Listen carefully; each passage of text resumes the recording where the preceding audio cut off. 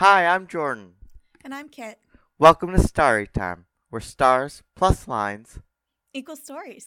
On this month's podcast, we are going to be visiting Gemini, the twins of the night sky.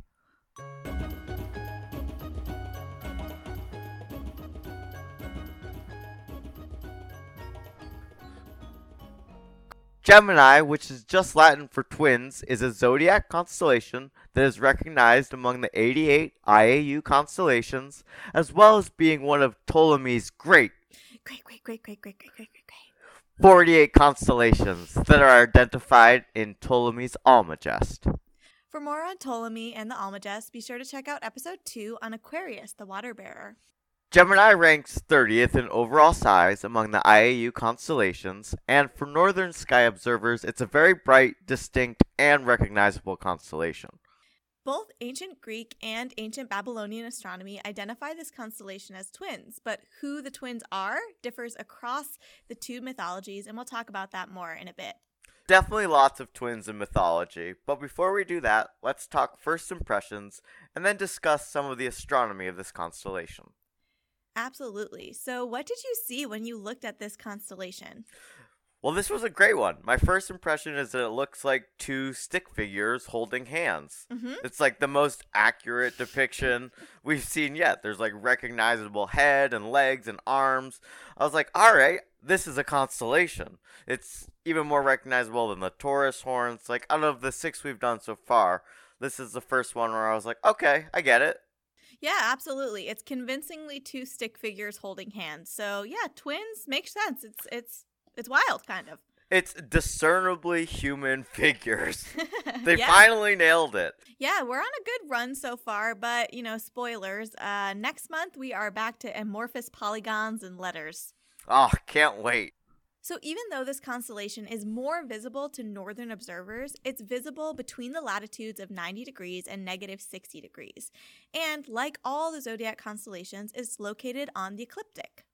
I know we mentioned the celestial ecliptic earlier during the Aries episode, but could we get like a quick refresher on what that means? So we orbit the sun at a distance of 1 AU or 150 million kilometers. This, of course, is more of an average since there's times when we're closer and further from the sun in our orbit. And that's because our orbit itself isn't perfectly circular. Of course not. It's more of an oval shape. Yeah, it's an elliptical orbit, which was first described by Johannes Kepler. My personal favorite Johann. Definitely in the Johann family of names. Kepler lived around the same time as Bayer, but instead of creating a star catalog, Kepler's major work was on planetary motion, and his first work was actually defending the Copernican system of the solar system. His work was definitely in that arc of everyone ignored him, told him he was wrong, but then it turned out he was right, and I love that. I love that entire narrative. It's a great narrative arc. So okay, we figured out that we orbit the sun in an elliptical pattern. Right, but the sun appears to move through our sky since we're observing from Earth. I've seen the sun move through our sky. Many walks. I go to the beach. I marvel. I see it rise. I see it set. Yes. Right, so the apparent path that the sun takes in the sky throughout the year is called the ecliptic, and it was named this by early astronomers who thought that the sun was orbiting Earth. Technically, 13 constellations lay along this same path. 12 of them are identified as the zodiac constellation, and the last one, which didn't make the cut in the zodiac, is known as Ophiuchus, and it is a snake. That's right, yeah. And the zodiac constellations were basically just special because they were on this ecliptic path. So these constellations that seem to align with the yearly motion of the sun, they wound up getting special treatment. Well, everyone except for the snake. Well, except for the snake, yeah. Let's say you do want to find Gemini. It has a right extension of 7 hours and a declination of 20 degrees, and it's actually best seen in February nights. Yeah, I definitely have a lot of memories of winter walks, hanging out with the twins. But if that description isn't helpful, you can also find this between Taurus and Cancer, and it's actually located near Orion as well. Perfect, Kit. Now we know where to find it, what it looks like, which is actually what it actually is supposed to look like for once. So let's get into the brightest stars. There are 2 very bright stars in Gemini, so I think we should focus just on them, even though there are 17 main stars, and 4 of them are particularly bright. But I think we should just focus on those 2. It makes sense. After all, this constellation is called Gemini, and these two stars carry the name of the twins. I'll start us off with the brightest star in the constellation, which is Beta Geminorum, aka another F for Bayer. It's also known as Pollux, which is the name of one of the Greek characters. It's the head of one of the twins, and it's an orange giant star that is 34 light years from the sun, making it one of the closest giant stars to Earth. The star has a visible magnitude of 1.14. It's about twice the mass of the sun, but 9 times its radius. Mm-hmm. The star was once an A-type main sequence star, but has since evolved. It isn't likely to supernova, like the star in Messier 1 or the Crab Nebula. Most likely it's just going to chill out at this large radius, low mass, high brightness point until the gas starts to pull away from the core of the star. Yep, exactly. The second brightest star is Alpha Geminorum. Bayer! I read this is something that he got wrong, not due to his lack of telescope skills, but because he was just really sloppy with his observations. Classic Bayer. Well, he was just another white guy in the 17th century. Didn't think anyone was going to come along and fact check him with his observations. Indeed. So Alpha Geminorum is about 18 light years from Pollux and is the other head of the twin. So unsurprisingly, if you're familiar with the myth, this star's name is Castor. But this is misleading because this system actually includes 6 stars. It's composed of 3 binary pairs of stars, which are creatively named Castor A, Castor B, and do you want to guess the last one? Is it Castor C? It is! So together, these pairs of stars have an apparent magnitude of 1.58. And all 3 of these systems are spectroscopic binaries. And what's really cool about this system is that these stars not only orbit one another in their pairs, but they also orbit the other pairs. So all 3 sets orbit one another. Gravity. Very compelling. Yeah. But yeah, it sounds like a complex sort of cuckoo clock of interlocking stars. Yeah, I'm definitely going to need to find a visualization of how they all orbit each other, but I haven't seen one yet. What I do know is that 2 of the binary systems are A main sequence stars with a dimmer red dwarf star companion, and Castor C is comprised of 2 red dwarf stars. The entire system is located 52 light years from Earth. Your gold star of the month has a big act to follow, so let's take a quick break and we will see how your choice stacks up.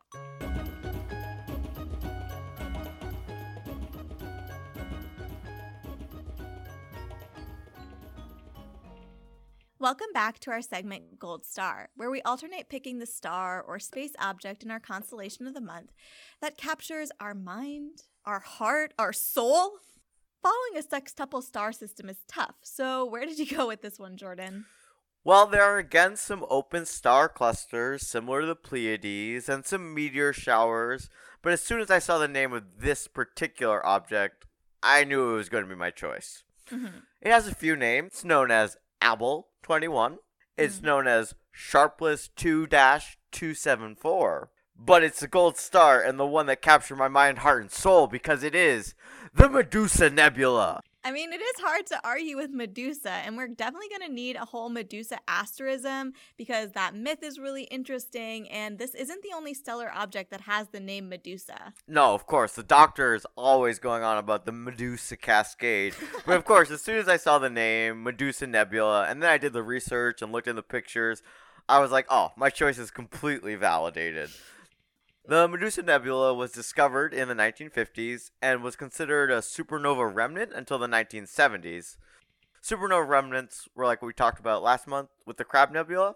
Mm-hmm. But unlike the Crab Nebula, it has since been identified not as a supernova remnant, but as an old planetary nebula. Ooh, ominous. A planetary nebula is actually what happens at the end of the life cycle of stars, like our sun.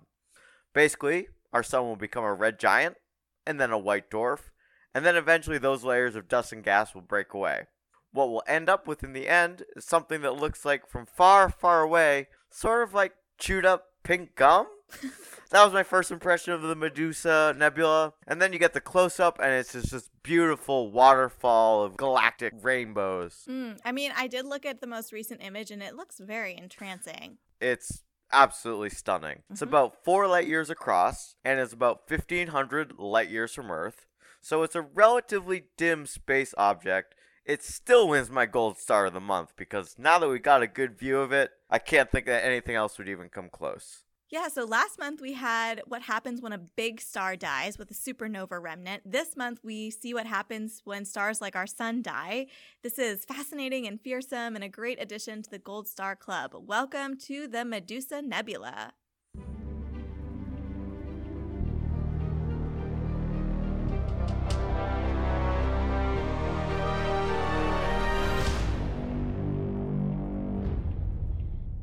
Okay, Kit.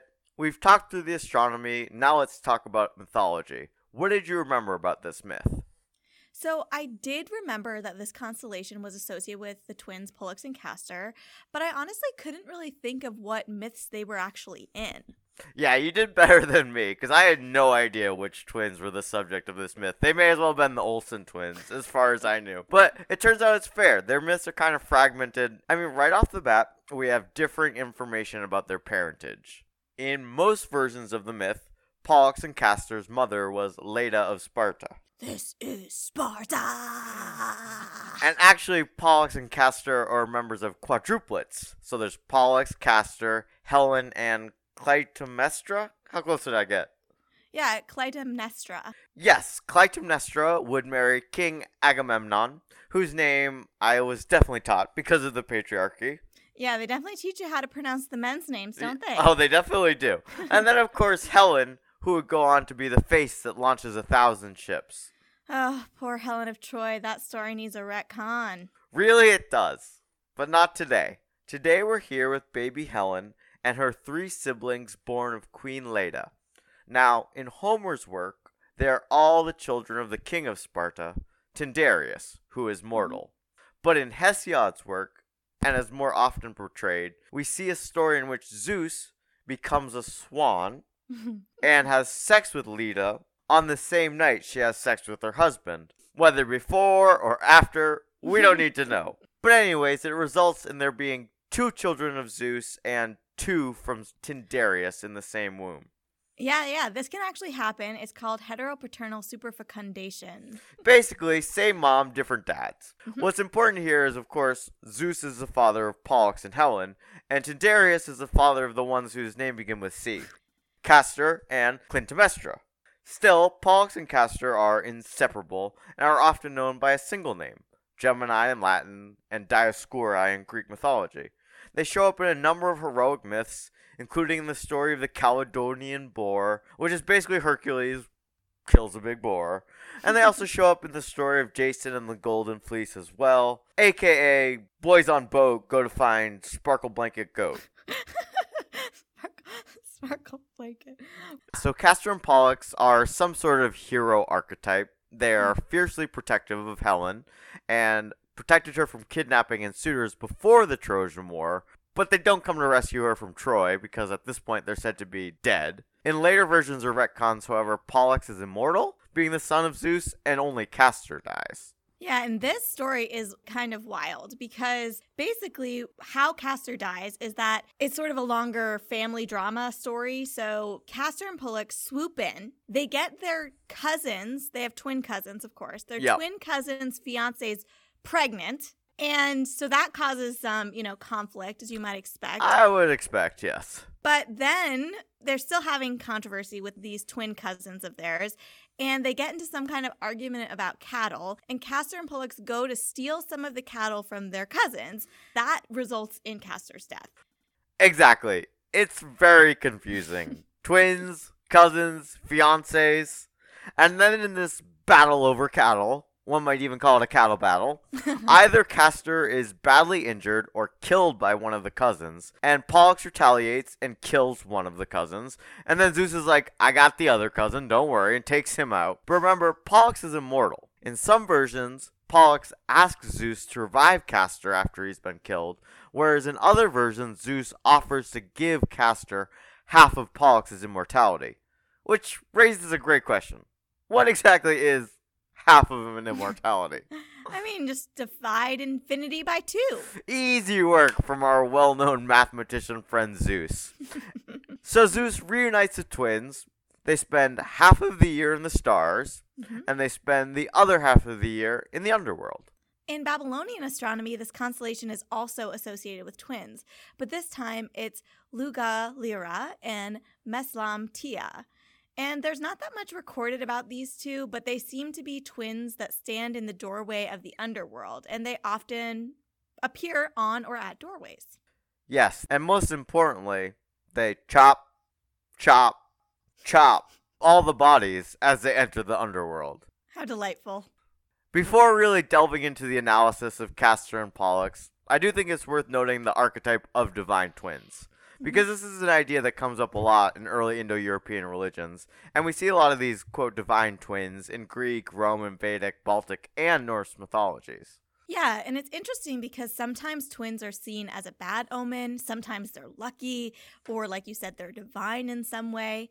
And I read a really interesting article about how twins are often associated with healing in a 1977 paper by Hancock, which was talking about how twins are a relatively rare phenomenon, and they're rare enough to warrant some kind of explanation across time and culture. Oftentimes, it seems like cultures make these twins into relevant symbols. So twins can be constructive or destructive. They're both natural and supernatural. They are really a representation of duality. Castor and Pollux definitely fit into this idea of duality. Their mythological origin story is likely linked to trying to understand a relatively rare type of birth. So we end up with Swan Daddy Zeus being the explanation.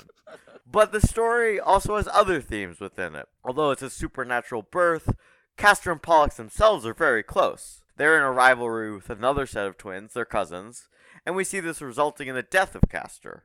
Reading it now, this myth has some applicability to the idea of toxic masculinity, because these guys are kind of dumb dude bros.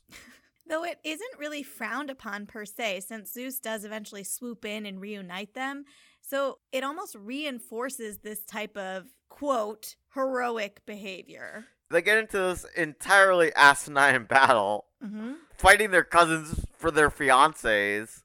And cattle. And then they don't have to really deal with their consequences. It's kind of a strange takeaway. But I will say that what I do like about this myth is how it depicts siblinghood.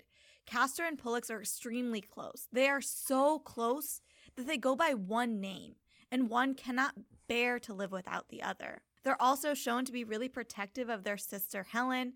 You know, not sure why Clytemnestra gets ignored, but I do think that it shows the importance of these types of familial bonds. And you know, I am well known as a person very close to my sister. Hey, that's me! Yeah, so that really resonated with me. So we do see these myths where siblings, especially half-siblings, are divided and hateful. Of course, there's Loki and Thor. So it's nice to see a myth of half-siblings where they actually love and care for each other, despite their differences in parentages and, in this case, mortality. So there's some good and some not-so-good lessons in this myth, but there's definitely some reconciliating to do when we get back from our break.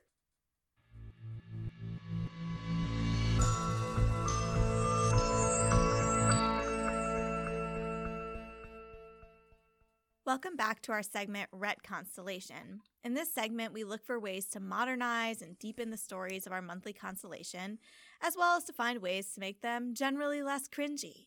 Or, in the case of Pisces, sometimes we're just trying to make the myth have anything to do with fish. So where did you go with your Ret Constellation, Jordan? Yeah, the thing that really bothered me about this story was just how fragmented and convoluted it is. You know, they're with Hercules one minute, they're with Jason another minute, they're saving Helen another minute. So I think most importantly, let's streamline this myth. Let's find these two a hero they can support. We don't ever get enough info about them to be main characters. You know, I want to give them some sort of role as like maybe hero sidekicks, either as comic relief or just to give them a specificity of purpose. Yeah, they definitely have great sidekick energy, except we learned what happens to sidekicks last month. Killed by bulls from Ishtar. So I had sort of two pieces here. My first inclination to retcon this myth is just get rid of Zeus and the swan thing. You can keep it the case that the twins have different fathers. And maybe instead, Lita had an affair and then told her husband it was Zeus. And he was just stupid and believed her. So that's my first just overall, let's just scrub the weird swan thing. Once I get rid of Zeus, then I definitely want this constellation to be named after Helen and her twin sister Clytemnestra, and I want to know about their stories. Now, I know we mentioned above how we do need a Helen of Troy retcon, and I know there are some on the Trojan War, including 1,000 Ships by Natalie Haynes, which is definitely on my to-read list, but I don't actually know if Clytemnestra is in that one. And what I really want is a story about these two twins. I want to know about their heroism. I want to know about their kicking butt. Because, like you said, Pollux and Castor are very sidekicky, they're very bro-y, and so I want a story focused on these twin daughters. And I have a name for it. So, Dioscuri means children of Zeus, and so I would call this story The Daughters of Thunder and Lightning. I think it can have the same ending as the Pollux and Castor myth, but make it Helen and Clytemnestra.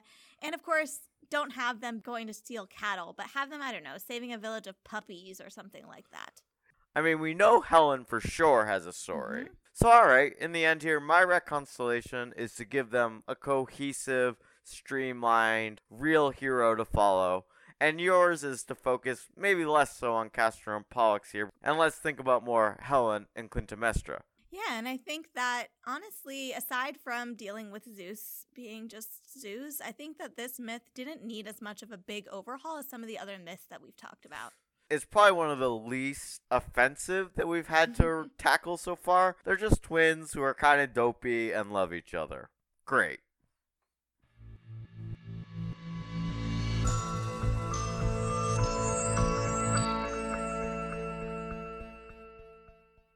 Kit, it's time to wrap things up by getting a little less serious and quite a bit sillier in our final segment, Pop Culture Superstars.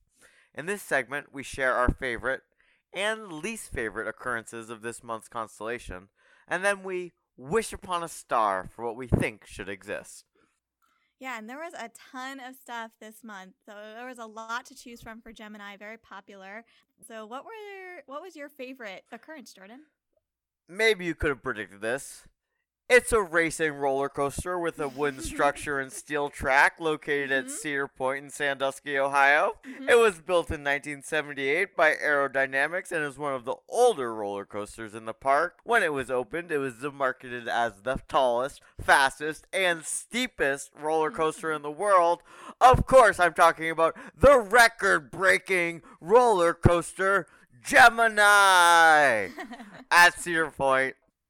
I watched the ride-through video. It's still standing. Oh, wow. Incredible work. I thought this one was a little bit predictable. More than anything, I want to get to Cedar Point and ride this racing roller coaster. That was by far my number one.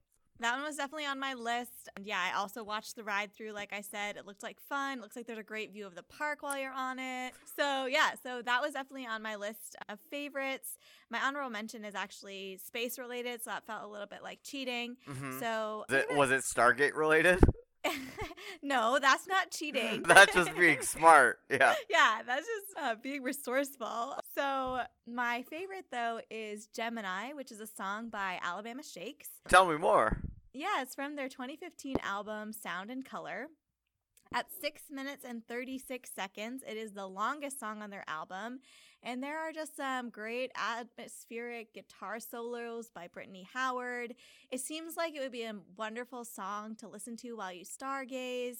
One place that was talking about the song called it a psychedelic space jam. And that's really, yeah, it's what it sounds like. It's really good vibes. It's relaxing. There is moon and star imagery. You can see the connection to the myth, even though it's also telling a story of love or maybe friendship. So I think this is a great song to listen to, and I'm a big fan of Alabama Shakes. So we both picked out our favorites, but as we said, there were a lot of options here. Can we go over our honorable mentions? Yeah, so much to choose from. And so this one was sort of, a little cheaty, but it is a observatory called the Gemini Observatory. And it's actually comprised of two really big telescopes that are located in Hawaii and Chile. It is funded across numerous countries. It's a very advanced telescope that has optical and infrared capabilities, lots of other instruments that have acronyms that I do not know what they mean. But yeah, anything that's doing the science of astronomy, thumbs up. My Gemini honorable mention probably would have been my top choice if I hadn't just done Carnotaurus last month. Mm-hmm. But this was something that I learned while researching for this pod. It was an extinct species that I was unfamiliar with until now. It is a dinosaur from the Cretaceous known as Gemini raptor. I did see this too. Yeah, it was discovered in Utah in 2010, so it's a relatively new dinosaur. But what really stuck out to me, which made me excited, is discovered by doctors Selena and Marina Suarez, who are twin geologists who discovered a whole site, which has come to be known as the Suarez site, which has over 12 undiscovered species here. And in 2011, the new species, Gemini raptor suarezum, was named after the two of them, the twins. So yeah, Gemini raptor, it's a beautiful little dinosaur, and just any shout out to Dr. Selena and Marina Suarez, I think is great. Yeah, definitely. Yeah, I did see that, and I was wondering if we were going to get a 1-minute rundown, and it does look like very cute. It does look cute. Yeah, I didn't read up on it, though, so I didn't know that the twin geologist sisters had discovered it. That's so cool. All right, Kit, we picked our favorites. We got songs, we got dinosaurs, we got telescopes, we got roller coasters. Now let's get to our least favorite. You want to start us off? The least favorite choice is Gemini, the cryptocurrency. The reason I don't know anything about cryptocurrency, so let's just put that out here. The reason why I was initially like, I don't like this is because I could not understand why it was called Gemini. There was like nothing about it on the website. I was like, where is this name coming from? Like, is it even a cute use of this? So no mention. And then I dug deeper because, I am a podcaster doing research, very serious. And then I found out that it was run by twins Tyler and Cameron Winklevoss. So that didn't make me feel any better, but I don't know anything about crypto. Maybe this is a great crypto exchange, but I just think if you're going to use the word Gemini, you should just use it in a cuter way. That's all. I'll tell you this. As someone who recently watched The Social Network, I would not be investing in the Winklevoss's cryptocurrency, and I'll just leave it at that. Perfect. My least favorite, I had a couple choices. Like I said, we probably both have an honorable mention for this one as well. But my number one, I had to just choose Superstar Gemini. Did you see this? No. It's a cruise ship, also known as MS Gemini. It was cut in half at one point. Yeah, so I just picked it because it's a gross, ugly-looking cruise ship. It's garish. It's now defunct. It didn't even last for a while. But it just seemed like a kind of schmaltzy, kind of sleazy cruise liner. So that was my first choice. And then our honorable mention, we might have the same one. You can give me yours first. So my honorable mention comes in the form, again, in music, the song called Gemini by Keith Urban. And wow, did I not care for this song. You didn't like it, huh? So partly the chorus, let me just give you a little snippet of what the lyrics are. Please do. The chorus that, of course, repeats often is, she's a maniac in the bed, a brainiac in her head. And I know that everybody knows, that she's both. Let's do it one more time for the audience. She's a maniac where? In the bed. And she's a brainiac where? In her head. And what do we know about her? Everyone knows that she's both. Yeah, that's great lyrics, Keith Urban. And it's worse. It gets worse. Oh, please share. Please share. He's also on record in an interview talking about how this is about his wife, Nicole Kidman. Oh my God. Why would you say that out loud, even if it's true? Even if Maybe it's true. Don't share that. Yeah, we don't need to know about Nicole Maniac Brainiac Kidman. It's best sometimes to leave things a little vague and ambiguous. Keith, well, you made a choice. Yeah. So how about you? What was your honorable mention? Oh, it was Gemini Man. I spoiled this weeks ago. What? I don't even know what this is. Gemini Man, the hit movie with Will Smith, where he fights a child clone version of Will Smith. I haven't seen it, obviously, but I do remember the marketing campaign from 2016.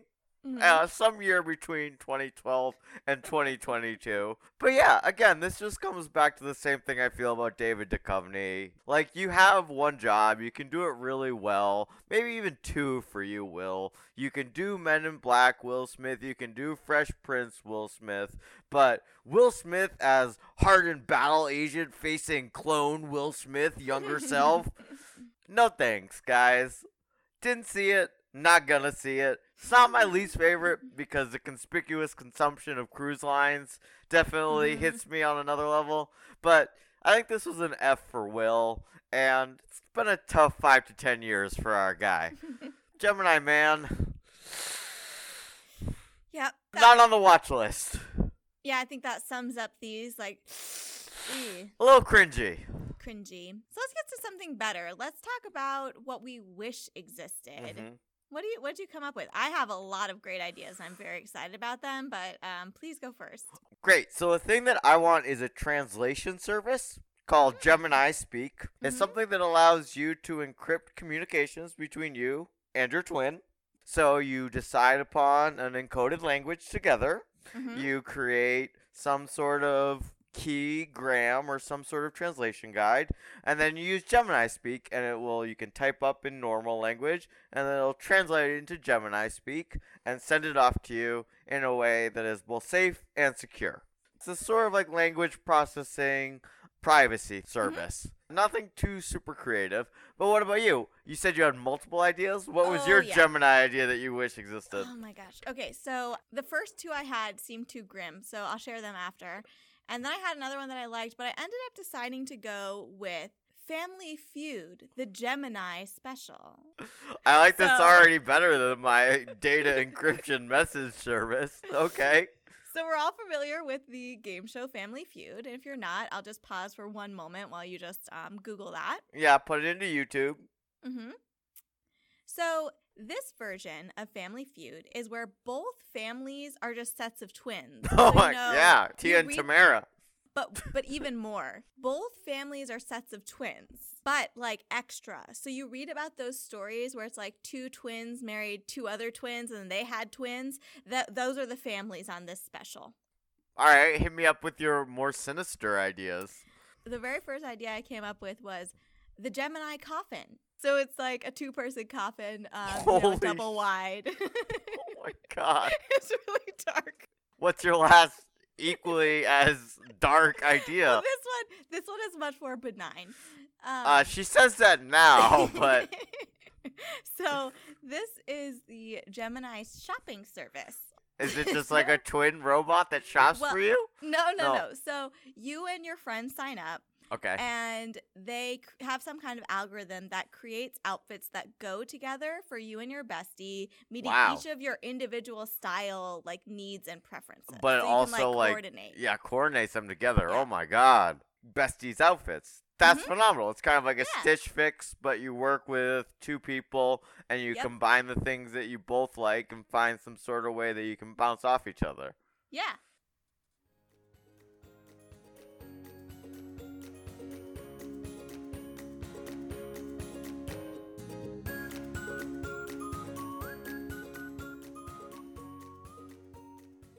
Thank you for joining us today as we learned all about the constellation Gemini.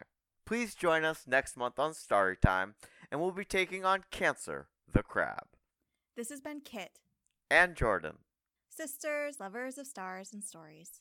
And we'll see you next time. On Storytime.